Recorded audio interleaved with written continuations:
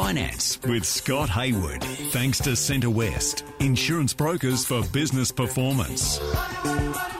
Scotty Hayward is the finance guru. We'll talk about the markets in a moment, but often companies can collapse when people start attacking their food lines. We've seen it where, people have put things into various products and then they had to recall every single one of them. We haven't had that for a while, have we, Scott? Good morning.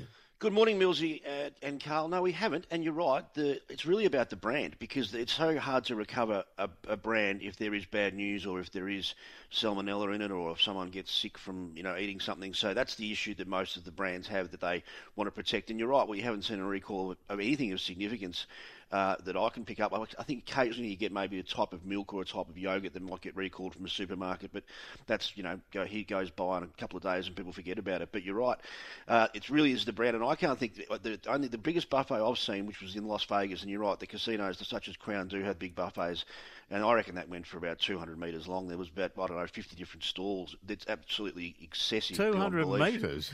Yeah, it was in Caesars. If you Google Caesars buffet in Las Vegas, it was enormous. I didn't even get to the end of it. You couldn't even walk that far. So Vegas food was nice and cheap, though, wasn't it, Scotty? Now, mate, the Dow down 58, so we had significant losses yesterday. What are you predicting today? I'm predicting that we're going to open about 40 points higher, and you might be scratching your head as to why I think that.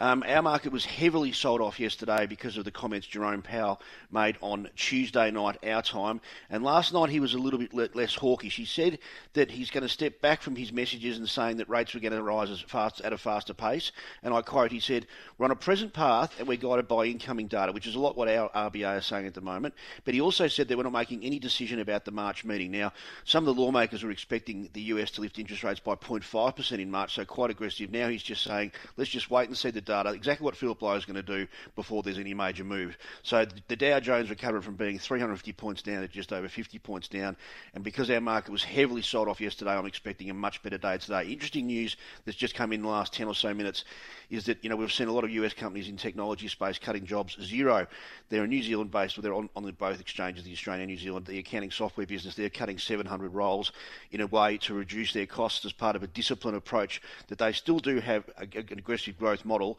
but at the moment they are exiting part of their cloud-based platform and are going to write down $30 to $40 million this financial year, and part of that is losing jobs. And the other news that's also interesting is that National Australia Bank employees, how many hours a week do you guys reckon you work? So, it's not just on-air work, it's also off-air work. Yeah. How many hours do you work, do you reckon, a week? 90. Too many.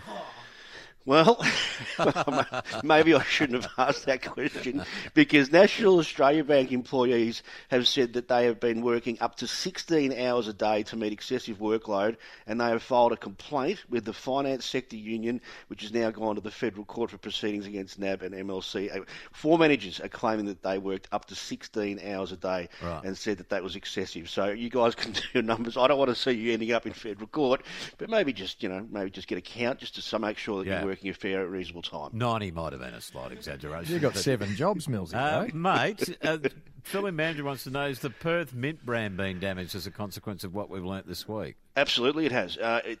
That's probably not necessarily, though, a product that people need to worry about or consume. The brand of the business has been affected and the credibility has, but that will probably recover faster than if, for example, a chocolate bar, had have killed somebody, something like that. So, yes, it has been has been attacked as a brand, and rightfully so for some of the behaviour that's taken place, but that will probably recover faster than if someone got sick from a food item. Good man. We'll do it again tomorrow.